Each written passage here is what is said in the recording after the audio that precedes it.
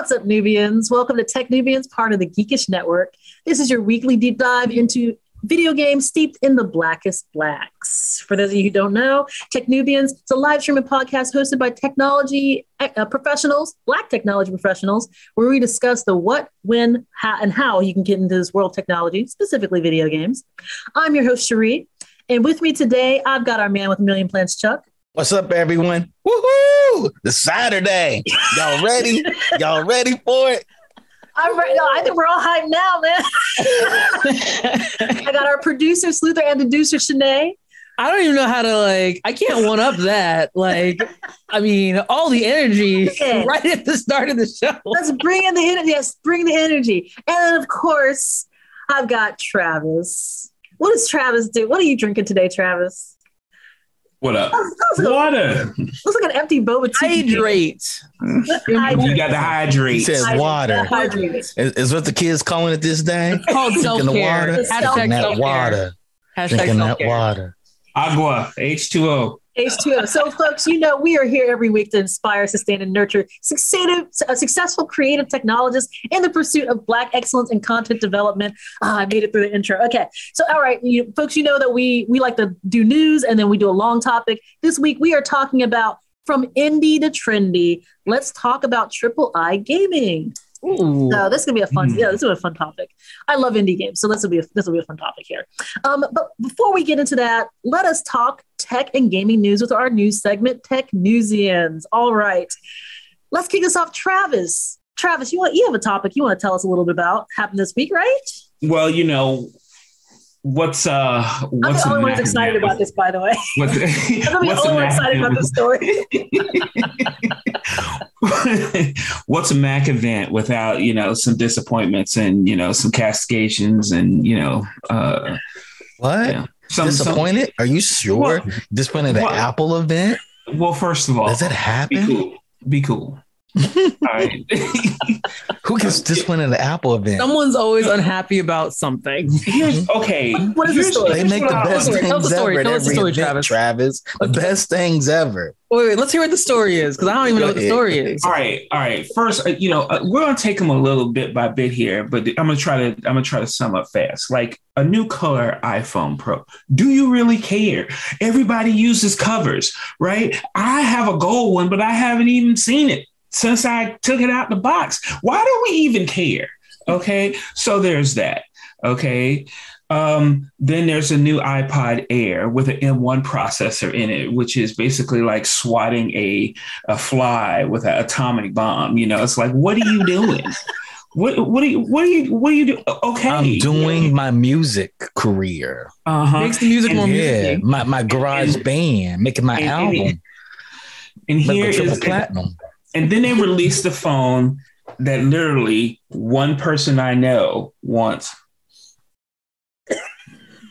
Yes, that's me. I also know one person. Does that make two, or do we know the same person? Yeah, like an iPhone, like an iPhone that still has the SE that has a thumbprint. Can we call this the CE? Can we change the name? We need to change the name. It's not SE. It's not special anymore. It's really classic. Not. It should be called CE, Classic Edition. Classic. Actually, Classic Edition. I would like that brand. What's wrong with them? I know, special edition. What's so special about it? It's the old phone with a new chip in it. Okay. Now then they have the studio display that they released, which is their new dope monitor, right? But then you got like additions onto the monitor so it can transform and roll out. Like, just make a monitor. Just come on. No, they have to let the upsell you on the arm. Don't invent a reason for me to give you a couple more $100. I mean, just go ahead. Just Travis, you're going to buy it though, right? No. You're not going to buy that monitor? No, I got to. You need to give it the nano glass, the nano texture. My desktop is. I have a desktop PC. Thank you very much. Oh, okay. Well, I would like. It's not a Mac PC though. I am the person who y'all have referred to who is excited about getting my iPhone SE. It's just one person. Haters to the left. I do not care. I want to be able to run. I want to be able to have my Touch ID and be able to actually upgrade to iOS 15. Travis. I've been slumming it on this phone's for you, Cherie. This phone is for you. And Travis, you forgot the biggest update. And I even like the color. I even like the color. And then Mac Studio. Yes. Okay. Now, the last thing was the Mac Studio, which is, I don't know if it's a grown ass Mac Mini or a little ass Mac Pro. I'm not exactly sure which one it is. Okay. But whatever it is, it costs about $4,000. Oh no! Entry level. Oh, that's the entry level. Entry level to the Apple ecosystem. I'm trying not to give people sticker shock, okay? But yeah. I mean, it's Apple, so if I didn't have like a really high powered PC, maybe I would consider it. Just because I'm tired of computers being that big. Like I really am, and there's something just really sexy about having a hockey puck. Like CPU, and that's it. Y'all don't know, by the way, that when Travis was born, computers were the size of this entire room. So the bigness of computers is a real problem in his lifetime. When Travis was born, wasn't he like a teenager? Travis was 150. Like a teenager at that time? I'm part elf. It's like ENIAC? Anyway. So this is what I did, you guys. I'll tell you what I did after they made the announcement. They posted up on their page. I built my dream PC. The Mac Studio that I want is $7,999. It's $8K, right? Plus and tax. the problem, let me talk about the problem with the Mac Studio computer. It's still horrible at 3D rendering. So I can't really use Unreal Engine on it the way I want to use Unreal. Yeah, Travis. Are you sure? Yes. Are you sure it's not a PebCAC error? I think that's what Travis is saying. He's like, that's the biggest. I've watched a million videos of visual effects artists saying, when is Mac going to make us a computer? It's not great at 3D rendering. It's good for film editing and music editing. And I'm gonna have to do some research on that. Go do some research on it. Yeah. We had a whole discussion about it yesterday on Geek Bees. And Trey was like, it doesn't matter. The people that want it still want it. Well, here's the thing, by the way, and I'm gonna make a comparison that Travis is gonna probably hate. But to me, I'm like, this is why I always compare Apple to Nintendo, because we tell them, we're like, here's what I want, and they will always come out and be like, you don't want that. Here's this other thing. You're going to buy it. When Steve was alive, they used to do that, though. When Steve was alive. Yeah. So I'm just like, that's my comparison for it. It's just like, Apple always will give you some other little thing that you did not ask for, and they know you're going to buy it. Yeah. Let's be clear, okay? And that's what it is. I have an Apple laptop because I like my video crisp and clean with nothing in between that's going to get in between me and my audio visual, sort of experience or whatnot. I am, I buy my laptops for convenience in that.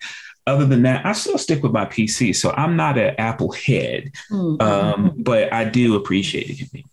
Yeah, I am an Apple head, and I will be buying this machine, and I may buy the monitor for an additional $2,300. Good Lord, y'all! Because I need the nano texture screen. I don't even know what that means. So now you know who to point Church to. of Apple, right there. Well, I used to work for Apple, so I'm before it was popular. I used to work at Microsoft, and that's when I bought my first MacBook. So. That's different. That was a horrible company. Apple's always been a righteous. I'm not endorsing that statement. Anyone not being endorsed. Well, this seems a good time of day to slip on to our next topic. Shanae, I think you've got a story for us. I do have a story. So have you guys heard about this game? It's pretty popular. It's called like Eldrin. There's like a ring, something involved. Elden Ring. Elves and Ring. Elden Ring. Yeah, Elves and Ring. I bet if you punched yourself in the face, you could pronounce it better. So Elden Ring, if you guys missed it somehow, this game came out like about a week and a half ago, and just like it's been everywhere. It's in all of my every single like online targeted advertisement basically targets Elden Ring at me, and I already own it. So I picked it up, and there's been a lot of discussion going on the interwebs around everything that is Elden Ring. I caution anyone who wants to wade into it, but hey, here we go. There's an interesting discussion that was going on the other day that was talking about the Elden Ring combat tutorial. So I don't know if you guys have played it, but you get teleported into the first area. To your left is a staircase with a door. It's very brightly lit. To your right is a pit. It's very darkly lit. And there's a guy in a chair that's sitting over there like this, like looking very suspect. And which one would you choose? Questions for the group. Where would you go? The lit door, the dark pit? The door. The door. Because you probably would think you can go to the door and then come back and then maybe go to the dark pit. Yeah. Guess where you're supposed to go? To the dark pit. The dark pit. No, of course, because the game's depressing, and that's why. It's the dark pit. The dark pit is actually the combat tutorial, and a non-insignificant number of players missed the combat tutorial completely. Absolutely. Because they went to the lit door. And if anyone hasn't heard about Elden Ring and the Souls games in general, they're kind of hard. And if this is your first entry into it, it would be nice to have a tutorial. Discuss. There's been a lot, just a lot of people pushing back on saying like whether or not this is a good decision or not. No, they did it on purpose. They're like, go to the pit because that's where you're going to be at for the rest of this game. For 87 hours it takes to beat this game. Get used to this misery. I just want to say that is like A+ world-class trolling there. It is. Seriously. Obviously you think you walk through a door, you're like, you get the sense I can go into a door and come back. If you jump into a pit, you don't get the sense that you can come back. that feels like that's a one, as Amazon used to say, it's the one-way door. You're jumping into I think that sounds about right for From Software. I think that sounds about you know right. What? It goes back to that Maya Angelou quote, like when people show you who they are, believe them. But here's the thing. Actually, there's a pit. That's who we are.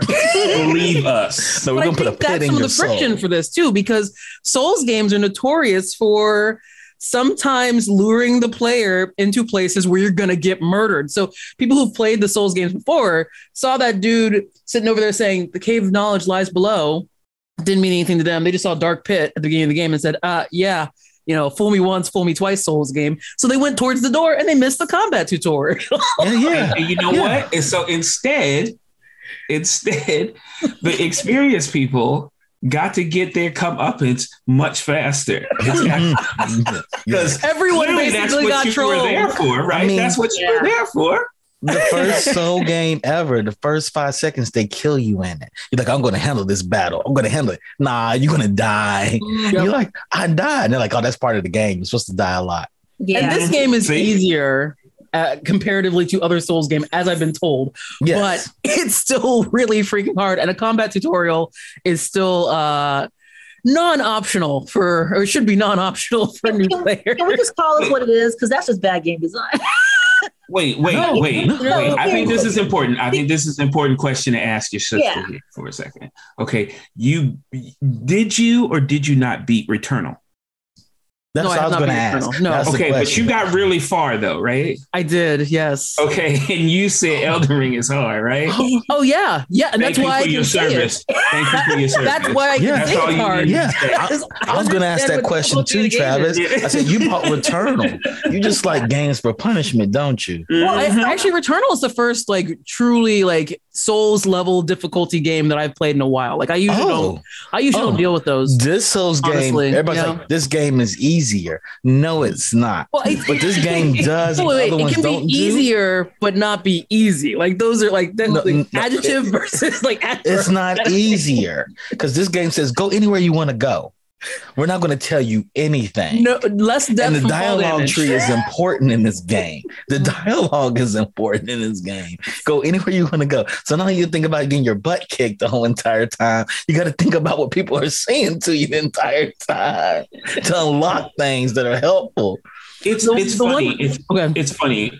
I remember actually being in a focus group, and this player said something that was pretty profound, which was, he said, I was wandering around, and when I got my butt kicked, I didn't know whether or not I got my butt kicked because I was there too early. Or I wasn't supposed to be there at all. And that's a really, I can't endorse that. I just can't. Like, at the end of the day, yes, you're trying to,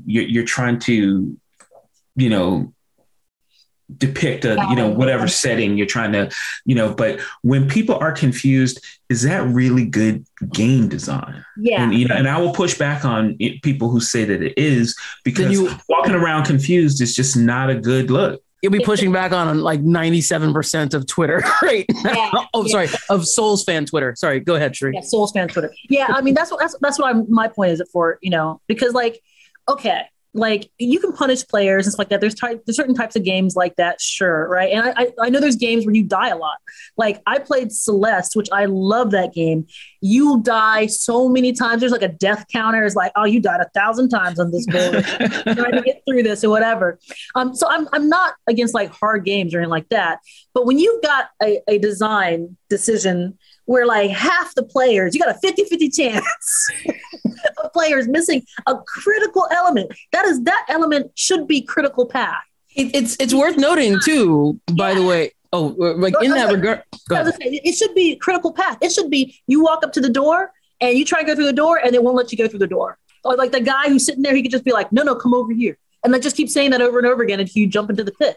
Like there's no reason for them to put this like logic puzzle, not even a logic puzzle, right at the beginning of the game. That's so the thing that's interesting about this is because it was actually absolutely a deliberate decision. So when they ran the network test before the game came out, they ran a network test, just basically like an open beta for people who play the game. The guy in the chair wasn't there. It was just a pit and a door. And they noticed during the network test that so many people were missing the pit completely. They decided the solution was to put the guy in the chair there. So they looked at lots of different solutions. This is the one they came up with. Like I said, it was a deliberate decision. I just mention pick failed. Failed. That did not fix the problem. Sorry, go ahead, Travis.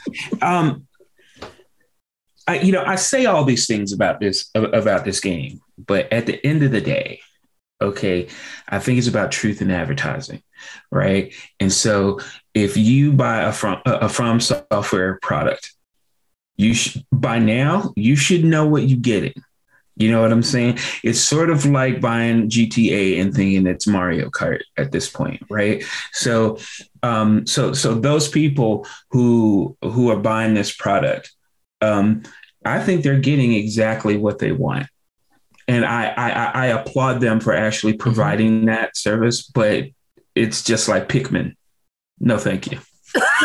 So okay, so the one thing I will say on this too, right? Because I think it's like there's been so much dialogue going on Twitter, and then like I said, people don't mention Elden Ring on Twitter if you don't want to just get flooded and not have a good time or have a worse time, an objectively worse time in that social media platform.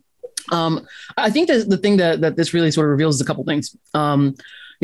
I was mostly my concern about it was, first of all, I think the tutorial should not be an optional thing that you can accidentally miss. I feel like that's a mistake. But the reason why people were missing it was because of their whole like lighting situation. Like it's a game design tenet that you light, like you light the path, the direction you want players to go.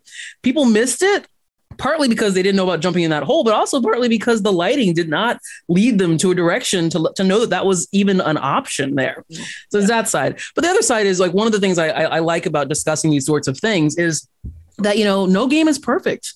Like even like I have so many games that I absolutely love. They are my favorite games of all time. And I will sit down with you and run through with you all the things they do wrong as well. So that's one of the things that's been challenging about talking about Elden Ring is there's very much like this sort of wall that's built up around it. Of like anyone who criticizes it immediately is like, well, you're just a garbage gamer and you're just like a fake this and a fake that. And it's like, whoa, calm down. It can be a fantastic game and still not be perfect. God of War team. The God of War team actually said something that I steal for all of my developers and stuff when we're discussing like where do we put our sort of game development time and energy into, which is A few things 9 out of 10, nothing less than 7 out of 10. That means that even the God of War team knew their game wasn't going to be perfect because perfection is unachievable, especially given like schedules and budgets and all that kind of stuff too. So anyhow, Elden Ring, few things 9 out of 10. There are some 7 out of 10s, and that intro is one of them.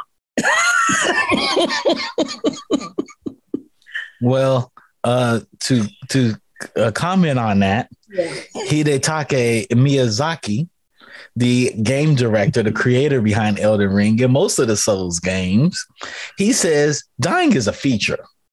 And my goal is to make it enjoyable because you become a stronger, better person in death. If death is to be more than a mark of failure, is how do I give meaning to life?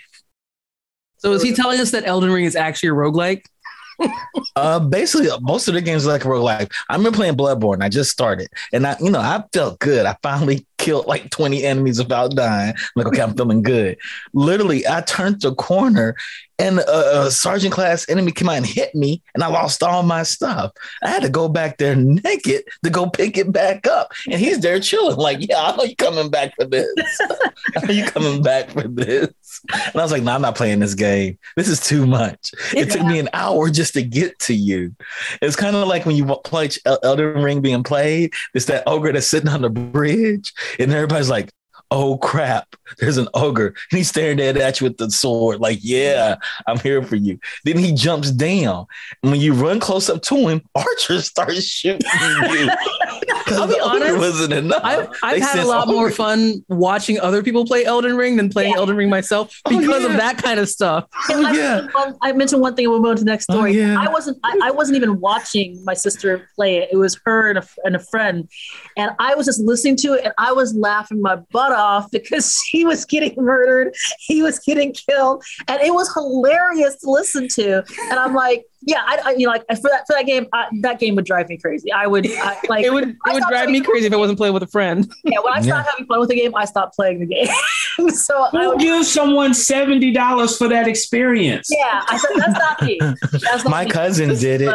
He's like, yeah, go ahead, Shuri. Yeah. No. You got finish your thought, Chuck, and we'll move on to the next story. I said my cousin pays $70 for the experience, and he's put over 10,000 hours into Grand Theft Auto 5, and he's like, I put 100 hours into Elden Ring already. I love this game. Well, he's like, I got to my 5th big boss. He said it took me 2 days to beat it. I love it.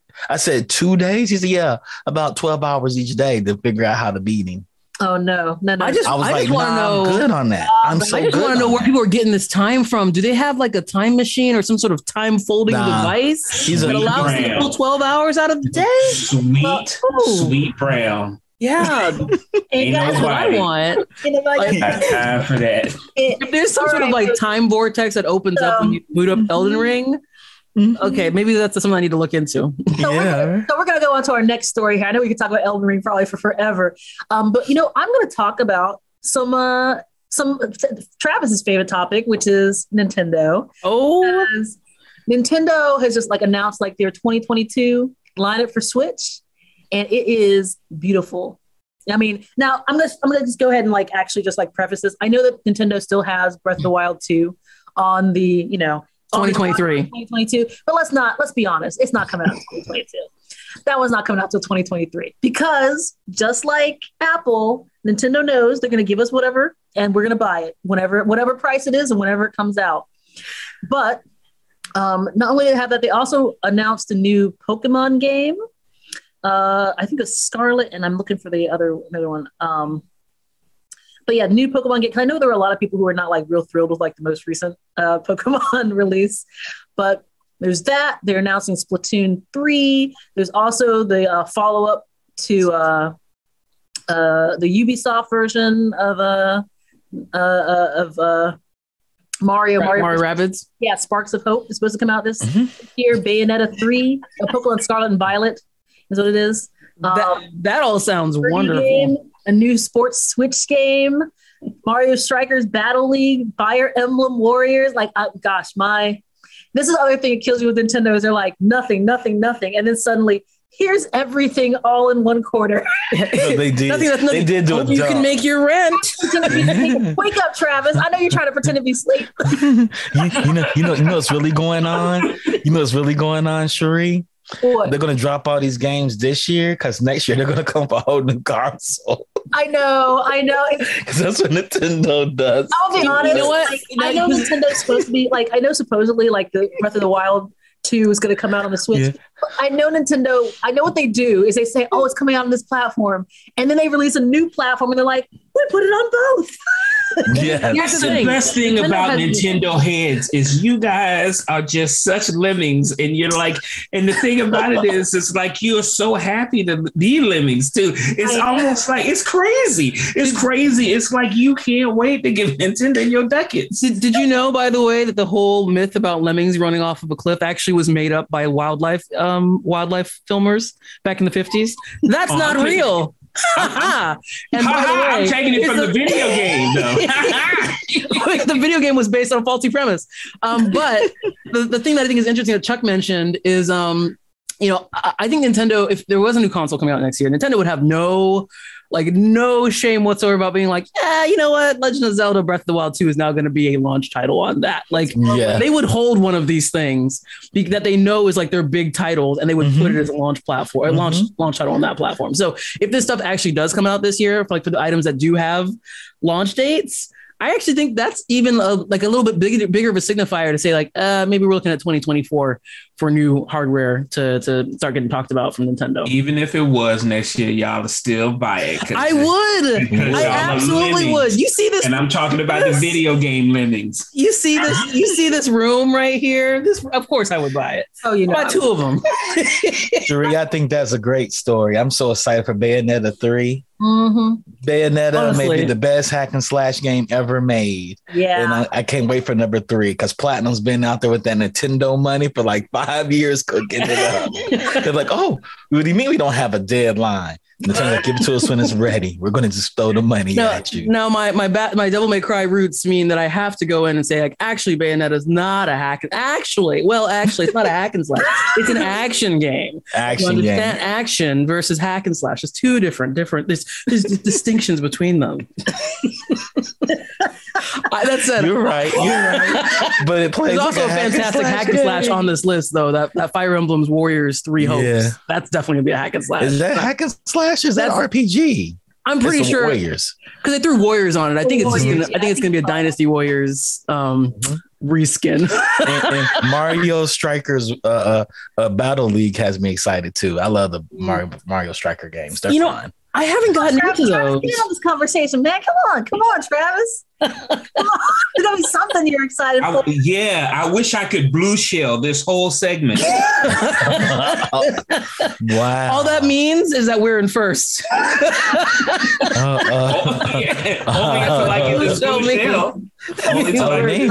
Can I continue with some Nintendo news? Yes. Yeah, let's take it. Because I know Travis loves Nintendo news. Yes. So this is something near and dear to my heart. I'm in the industry. The U.S. is finally going to get their first Super Nintendo World in Hollywood Studios, Universal Studios Hollywood, right? In 2023. So it's actually going to happen, and I'm excited about this. You get your little power-up band, pick your team, and go into the land and play games. You play Mario Brothers in real life. And I tell everybody, playing the Piranha Plant game is a lot of fun. And it changes your life when you hit your first question box. No spoilers. I'm not because we're all gonna go as a team. We're gonna make Travis go. He's gonna dress up as Mario. So we're gonna put Travis on the Toad team. He deserves to be on the Toad team. I'm telling you right now. I am telling you right now. God help me. I will be first in line. If I find a blue shell in there, everybody's gonna. Everybody. You're gonna love it, Travis. You're gonna love it. But Travis, you know the blue shell only hits the person in first. Come on, man. So at least let's pretend that you get in first so that I can hit you. I'm already in slipping over banana peels your whole entire time. Slipping over banana peels. Sorry. It's the reason why I use the blue shell so you can hit the person first so that you can now become in first. So is that what you're trying to do, Travis? Or you're just you want to be the number 1 Nintendo fan in here? I mean, I'm up for the challenge. So. I think he does. I think, matter of fact, we're going to make sure you buy you a Switch and you go to the park and you play it in the park. We're going to take a picture of you playing the Nintendo console in the park. I will happy birthday to the ground that Switch. Wow. A little red Mario hat. Wow. A little red Mario hat would be great. Well, they have this. A Wario hat would be better. Actually, we're going to dress you up like Mario. Yeah, that'd be cool too. You got to get the mustache on. Or a Bowser. Yeah. You can dress up as Bowser too. We're okay with that. Don't you own a Switch? I do not. You do own a Switch, man. I don't. Did you pay for a Switch? Is there a household? Is there a Switch in your house? I pay for a lot of things that I don't own or have. There's a Switch in your household. Has there ever been a Switch in your household? Let me ask it like you're not excited about going to Nintendo World with your Switch? You're not excited about going to Super Nintendo World with your Switch? You're not excited about that? Why aren't you not excited about that? You should be excited about that. I will go to Super Nintendo World. I am not holding the Switch under any circumstances during that time period. Why not? What? Someone take a time. Why would I? Show your loyalty to Nintendo. Replay this. 1:31. I'm not loyal though. March 12th, 2022. You should be loyal to Nintendo. Why? Because they're the greatest game creator in the world. That's what our long topic's going to be about. So we can go ahead. I'm choosing balance today, Travis. I'm choosing balance all day long. Oh my God. They've outlasted every company. Here is the thing, too, about this new Super Mario World, regardless of what you think about Nintendo games, which, just ignoring what you might think about Nintendo games.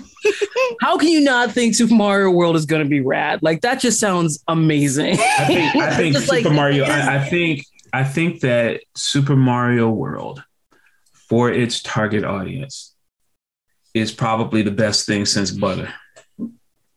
Basically, and that's the guy. So you're saying for everybody in the world? Well, honestly, honestly, like I said before, my issues with Nintendo are more about me being a professional game maker and dealing with Nintendo and so on and so forth. So Mario ain't playing with you. Mario ain't playing with you. Mario is not interested in them games. No, he ain't. He ain't interested in no gamers. Mario don't care about no gamers. You see what I'm saying? And I appreciate Nintendo's position within the industry. I think that they are the gateway console. They make gateway games. They make young gamers into lifelong gamers. And I have nothing but love and respect for that as far as Nintendo is concerned. And but sometimes lifelong cynics. This year I will be 52 years old and I don't have time for that. I think you'd be 452. Yeah.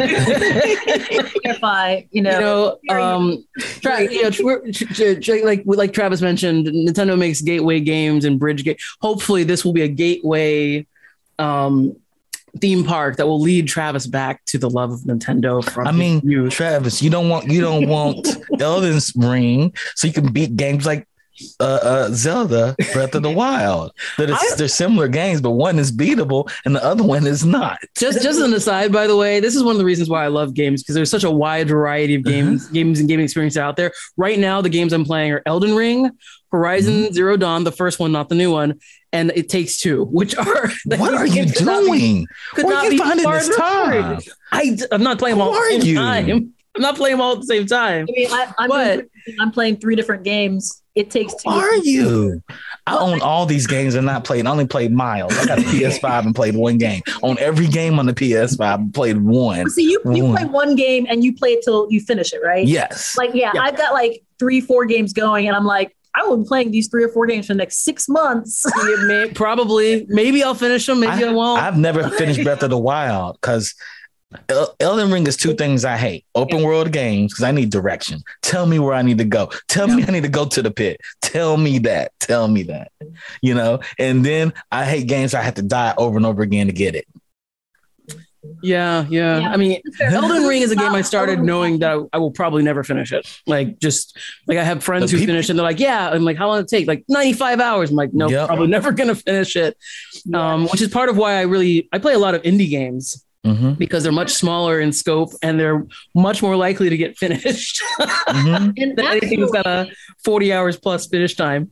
And actually, speaking of indie games, this is a good segue into our long topic here, because we want to talk about indie games today. We want to talk about from indie to trendy. So for folks who don't know, that game company just received a $160 million cash infusion so they could scale their operations this past week. That game company is known for making Journey. And we want to talk a little bit about this, talk about not just them, but talk about just indie gaming and stuff like that in general. So maybe we start off here and just talk a little bit about what makes a game indie. What distinguishes a game, indie from classic kind of non-indie or AAA games. Scope, budget. Wide variety of things. By the way, when you said that game company, I fought back a strong desire to say which game company, and then just get into sort of Abbott and Costello routine. Yeah. But back in the day, 10, 15 years ago and stuff like that too, we used to have this concept of, there's AAA and there were AA games, which AA sort of has this sort of negative connotation to it, but it really means a lot of times when we talk about single A, AA, AAA, quad A, we're really talking about budgets, and budgets directly fit into project scope, playtime, complexity, staffing sizes, how many people are working on all those kinds of things, right? But IPs, all that kind of stuff, right? And oftentimes how many stakeholders are involved in it. What has been redefined from AA is now has been recategorized or labeled as III, because that sounds a little bit less pejorative than AA. And what III basically means, there's I'd say in the last 7 years or so, we started to see this sort of break between of what was considered AA games and AAA games, and you started to see AAA games start getting much, much, much bigger. So you got games that had budgets of 60 to 100 million suddenly started exploding, and they were going into the 150 million plus range, right? I call those quad A now because the budgets are so large. And at the same time, you started seeing a lot of folks move out of that AAA space to much, much smaller experiences where there was a lot more allowance for creativity and just getting away from the sort of AAA video game development grind that exists. And the whole AAA space, the indie space, started to really grow and burgeon. And there's a lot of indie games are huge now. They are competing for mind share and entertainment dollars like nobody's business right now. And the whole idea of III is it's sort of like an indie game, but indie game is sort of plussed up a little bit, right? So contrary to popular belief, indie game doesn't mean that it's made by two teenagers in a garage somewhere or something like that. Indie games are made by folks who've got decades of indie experience. Sometimes it really is talking about the scope and size of the project, what the projections are, those sorts of things is what we sort of mean when we say indie now. And AAA just sort of means it's going to be maybe it won't crash. there's probably a major publisher behind it, right? Your Raw Furies or your Annapurnas or something like that. Yeah, I'd be interested to see if indie from a scope standpoint perseveres. And the reason I say that is because I feel like there's so many companies now that are just middleware beast now, Unreal, you got Speedtree, Havoc, you've got all these different, beefy middleware companies that you have to, basically hack together. Sometimes not so much hack together now because they play nicely together to build bigger games quickly and have a level of fidelity that when I started was just not even, you couldn't even dream that big. And so what looks like an indie game now I mean, you go forward 5-6 years. I mean, it's going to be crazy, right? And so personally, I think that, much like maybe the movies, indie basically means it's a shorter distance between the people who actually come up with the content or create the content to your actual end user. And I think that it's eventually probably going to get to that point, because just like movies, just like any other media, just like TV, there's a lot of people that contribute to that end product. And I think that when you cut out all the other middle people, indie means from the creator to you. How I define it, selling between both of you said. Independent, it's more like the music industry. Independent is there's the artists themselves, the creators themselves push it out, and then there's publisher backed. I actually say that there's publisher backed and there's independent. AAA can be for independents and can be for publisher backed, depending on who you ask, right? If Megan Ellison from Annapurna likes you and she lets you release it outside of Annapurna Interactive, it's technically independent. So she can cut you because her dad gave her $2.6 billion for her company. She can actually slip you a $20 million check and say, go make your independent game. And when it blows up, we'll buy it back into Annapurna Pictures. I think there's definitely something to be pulled from that side too. But like the thing I would I'd challenge with is there's so many indie publishers out there. Yes, there are tons of publishers whose entire business is the indie space. Like in the before times, we used to think of, if you're a publisher, like you have to be like your game has to be of a certain size, a certain scope, a certain like intentional audience and that kind of stuff. Like, which means that you got a lot of cooks in that kitchen, a lot of eyes on that thing. And there's a reason why like people sort of get out of that AAA space. Like a lot of creators get out of that AAA space because you are going to have your creative vision is not your creative vision. It's going to be it's going to be a lot of people who are involved in that from focus testing through marketing and PR through like the actual the actual content and all those. There's a lot of stuff that's involved in making something AAA that is for a more mass market audience. Whereas on the indie side, like what Travis was saying, there's a lot fewer people involved in that process, which means you might have your scope is probably going to be a lot smaller. But there's a lot of creativity that's coming out of the indie space. Yeah, I often refer to like the indie space is where the soul of the game industry resides in my mind. Like that's where the creativity truly resides. Yeah. And there's so many wonderful indie games that have come out there. And you're seeing a lot of publishers who are also noting that there's some opportunity there, because for a lot of indie developers, like here's one of the things that a lot of indies don't know. A lot of folks going to just make their own game don't know. It's really freaking hard and it's really freaking expensive. And even if you make an amazing game, okay, cool. Well, now you got to tell people about your game. Did you know that your marketing budget is probably going to be at least as much as your game development budget, if not more? If not more, right? And it's not even just having the money to do it. It's knowing the channels. It's getting the attention. It's knowing like how do you actually market your game? Because marketing is a skill. Yeah. I thank God for people. It's used acquisition if you're in a mobile space, right? That's what publishers offer you. We offer the machine. These machine services that you don't even understand, that you don't know operate. And now since digital's come in, this is what's so great about the music industry and watching it happen to games, is the music industry say, hey, we pay for your CD to get printed. We print it up. We get it into Best Buy. We put it on that end cap. We pay for that space. We pay for the eye level shelving. And that's why you get no money off your CD. You get $10 because it's a marketing tool for you to go on tour with. It's just advertisement for you. Yeah. Yeah. It's not your product. It's such a critical part of development though, right? Like, because one of the things that people do sort of like there's definitely sort of like a couple of opinions that exist within the indie space, right? Where it's like there's folks who don't want to sign with the publisher because they feel like that's taking too much control for them. They're selling out. There's like that's just something that's not right, and it's not right for everybody.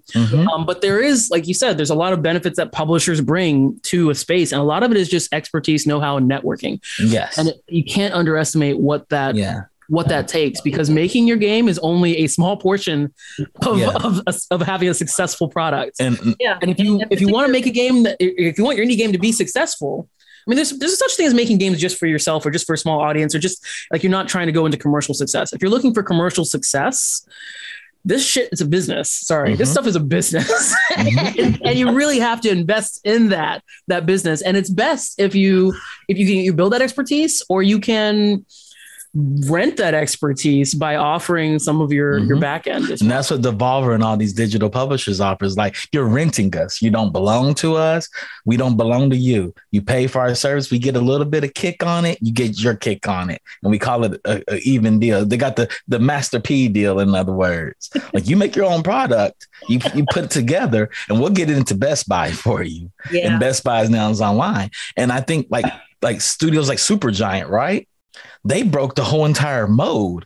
They threw a game out there for a year and a half and said it was pre-beta. We're working on it, getting all this buzz, getting people to play it. And then when it got perfect for them, they're like, oh, it's released now.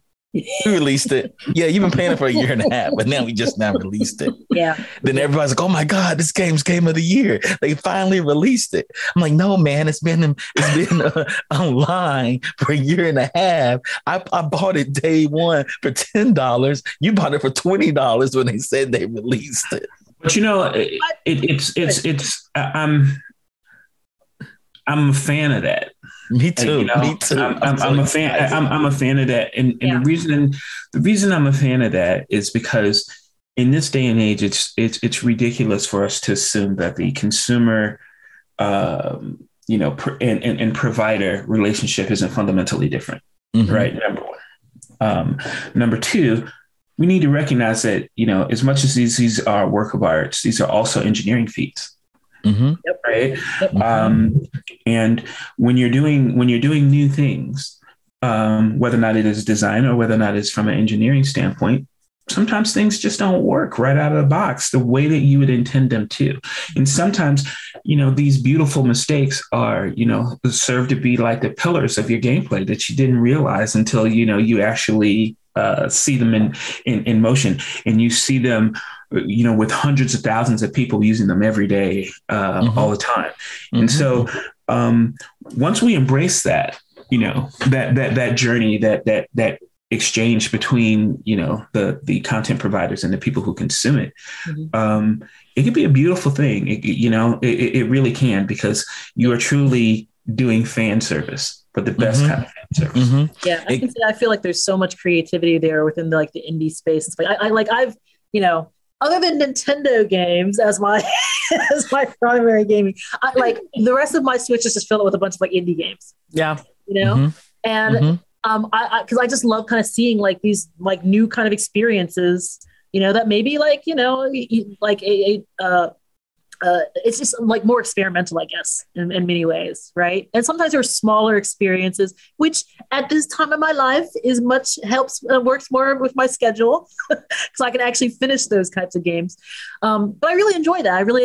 You see a certain kind of creativity that and more more chances, I guess, taking more chances and stuff like that with regard in the indie space than you may see with AAA publishing. I'm sure there's a myriad of reasons for this, obviously, because there are sometimes if you're spending millions of dollars on game development, you want a sure thing that you're gonna be able to make your money back. There's also something to be said for the sort of bite-sized gameplay experiences that indie games provide by giving us a window into game features that don't have to be fun for 25 hours. There are features that are this is fun for 4 hours. Oh, awesome. This game is only 4 hours. Yes. And that's actually, I like that a lot, right? It lets you the compulsion loop is perfect. A bit more. Yeah. It's the difference between reading a collection of short stories versus reading Stephen Song King of novel. Ice and Fire, whatever. Yeah, a 700-page, 15 novel, series, right? And I think there's something that's really interesting and really unique about that. And I honestly, one of the other reasons I love playing indie games is that I like to consume a lot of games. Consuming games, you get to see all the sort of new stuff that's out there, things that people are thinking of, you see trends that are that are evolving, and those trends you can see and you can track a lot better on the scope and scale of indie games and indie releases than you can on AAA and Quad A, which are games that are, 3 to 5 to 7 years of development time. So I hope that your crystal ball was good when you started you started like zeroing in on what the main feature for your game was going to be, because it's not launching for another 5 years. So I think that's actually also really, really interesting, and I highly recommend folks get into the indie space, at least as a consumer.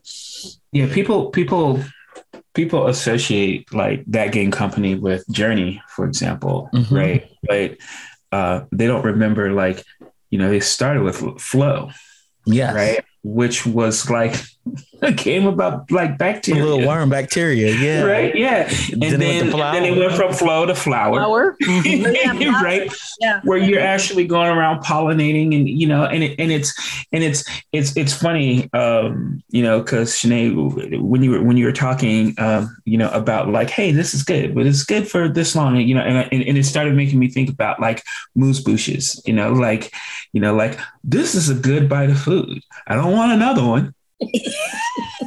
I'm good, right? Yeah. And so some games, need to be hours and hours and hours, and some could be like 30 minutes. You know what I'm saying? And there's nothing wrong with that. Absolutely. Gaming tapas. Absolutely. Yeah. Oh my goodness. That's gonna be the I can't claim that one. That was just it's like izakaya. And the beauty of indie games, we're at the golden era where hip hop was, where everybody's caught on to it, everybody can get access to it. And so you have like a million styles. You have LL Cool J, the Daz Effects, to Snoop Dogg. You have Biggie Smalls. You have it. Right. We're in that era right now. Yeah. And it's not where today hip hop is the lowest barrier of entry into music, and it's commercialized. So rappers today look at it as a job. Back then, they were artists and technicians of words. They were completely calculated in everything they said then. Now it's just trying to make a hit for 5 minutes so you can get 100 million streams and run away with your $10 million. So we're like in the 90s of music. That's so weird. That's indie games true. are all over the place. They're all over the place. Yeah. And you have places like Cartridge, Itch, a Humble Bundle. They just have loads of indie games because now gamers are like, you know what? I thought that Destiny was good. I'm gonna make it with bubble gum, and you don't kill anybody in it. Bam, you got a game. And that game really is a real game, and it's based on Destiny. I really like that. I really like that idea because in the 90s, man, it was like you couldn't tell anyone what to do with hip hop, right? It was just like, we're gonna do some new stuff. We're gonna blend it with jazz. We're gonna blend it with country. We're gonna do all these different things. I think that's perfect. Sounds like Pixel is not sedated anymore. Doesn't agree with me. And he's like, nah, you're wrong. You're wrong. For me, I don't care about these indie games. And here's the interesting thing too, right? Because one of the things we often see with indie studios when they get really, really successful is folks start looking for acquisitions. Microsoft picked up a number of studios that would have we might not describe them as indie studios, but independent studios. Like Obsidian. So recently. Yeah, absolutely. Absolutely. Yeah. But what happens oftentimes is like they get picked up by these bigger companies. So they start moving into more of a AAA space, moving from triple I to AAA. But then you still have some folks who break off from that and they start their brand new indie studio. So like the cycle always sort of continues. I think it's going to be really interesting. Like if you talk to a lot of folks, especially in the publishing space, I said 5-10 years ago, they probably would have pushed back on the idea that there was that independent game development could be independently profitable, that it was a space that could own itself and be its own thing, as opposed to being a transition to bigger things, bigger studio. And I feel like that myth has been busted now. I feel like there's a burgeoning indie space. I really appreciate so many of the platforms like really supporting the indie space and making room for it, and even having entire like indie showcases where they just talk about like these smaller scoped games. And like I said, once again, as someone who I know I just mentioned a bunch of AAA games that I'm playing, but as someone who usually plays mostly independent games, that's awesome because it really gets my attention as to like what the new stuff that's out there is. Like I probably wouldn't have noticed A Short Hike if I hadn't seen it on I think it was like an indie showcase for Nintendo or something. Yeah. And that game is awesome, and everyone should play it because it's so adorable. A great game. It's a great game. Firewatch, Short Hike. What Remains of Edith Finch. But let's. That game was so good. What Remains? Inscription. Can I just mention really quickly, because somebody mentioned Annapurna before, and I think there have been so many companies or a few companies out here where it's just like you hear that name that they're publishing, and I instantly perk up what game is this? Because I'm like, it's going to be something that is going to be unique, or there's a certain feel to it. Like Sayonara, Wild Hearts. Yes. Amazing game. Especially when you hear Queen Latifah speak. Yeah, yes. Her voice, you're like, oh, that's Queen Latifah. Yeah, there's so many great things where it's just so many companies where I'm just like, okay, yeah, let me stand up and the Artful Escape. If I see a game that is Annapurna Publishing, I just buy it. It's just because I know it will present me an interesting and unique experience that I won't necessarily get with any other type of game. And whether I play that game for 5 minutes, 15 minutes, an hour, however long, or finish it, I know that I won't regret the time I put into it because there's something that was interesting that was there. And go ahead, Travis. Well, I just want to shout out to who I feel are the real MVPs of all of this, which are, like I said, all these middleware and engine companies, the Unreals, the Unities, the Lumberyards, the Speed Trees, every one of those companies that you don't really know actually contribute to actually raising this digital landscape, and the great part about it is not only do you have everyone embracing games from mobile to VR to AR to just everything, and us being in this age where it's appreciated and it's experimented on, and those companies who actually enable people to harness their inner creativity. Big shout out to them because it wouldn't be possible without those technologies nowadays. Completely agree. Absolutely. Yeah. I was going to think about where we're at right now. I remember growing up, Black families had all the PCs in their house, and production software and creation software, like Travis said, was very expensive. My parents rather spend $30 to $40 for a video game than $300 on a graphic program. Not sure if I'm going to like it or not, if I can understand it or not. But since all those tools are free, and I can develop almost on anything these days, almost on anything, that day happens, I'm ready to see people that look like us develop their stories and their games. Because everybody I know has a game idea. They just don't have the know-how to make it. And they tell it in a story, but every now and then I perk up when I hear a really interesting mechanic. Well, that's interesting. I've never seen that in a game. It's never been done in a game. I dream about this.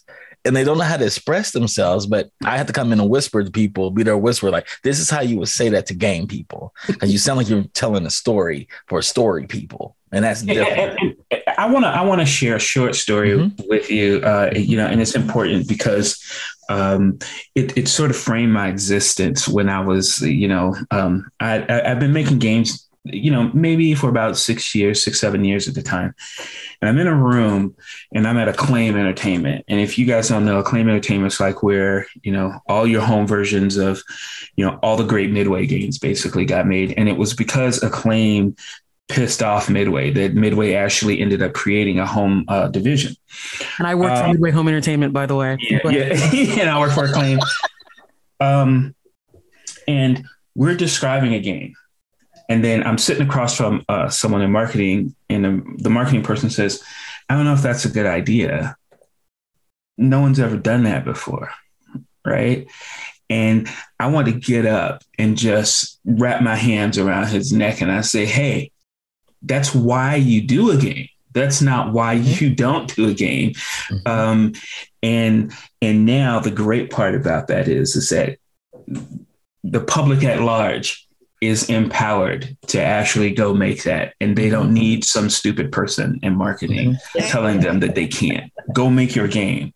If you're looking at this, if you're looking at this and you're looking at all us professionals talk about this stuff, listen, The best advice we can give you is don't listen to us. Yes. Go do your thing. Go make your game. Like, Please go make your game.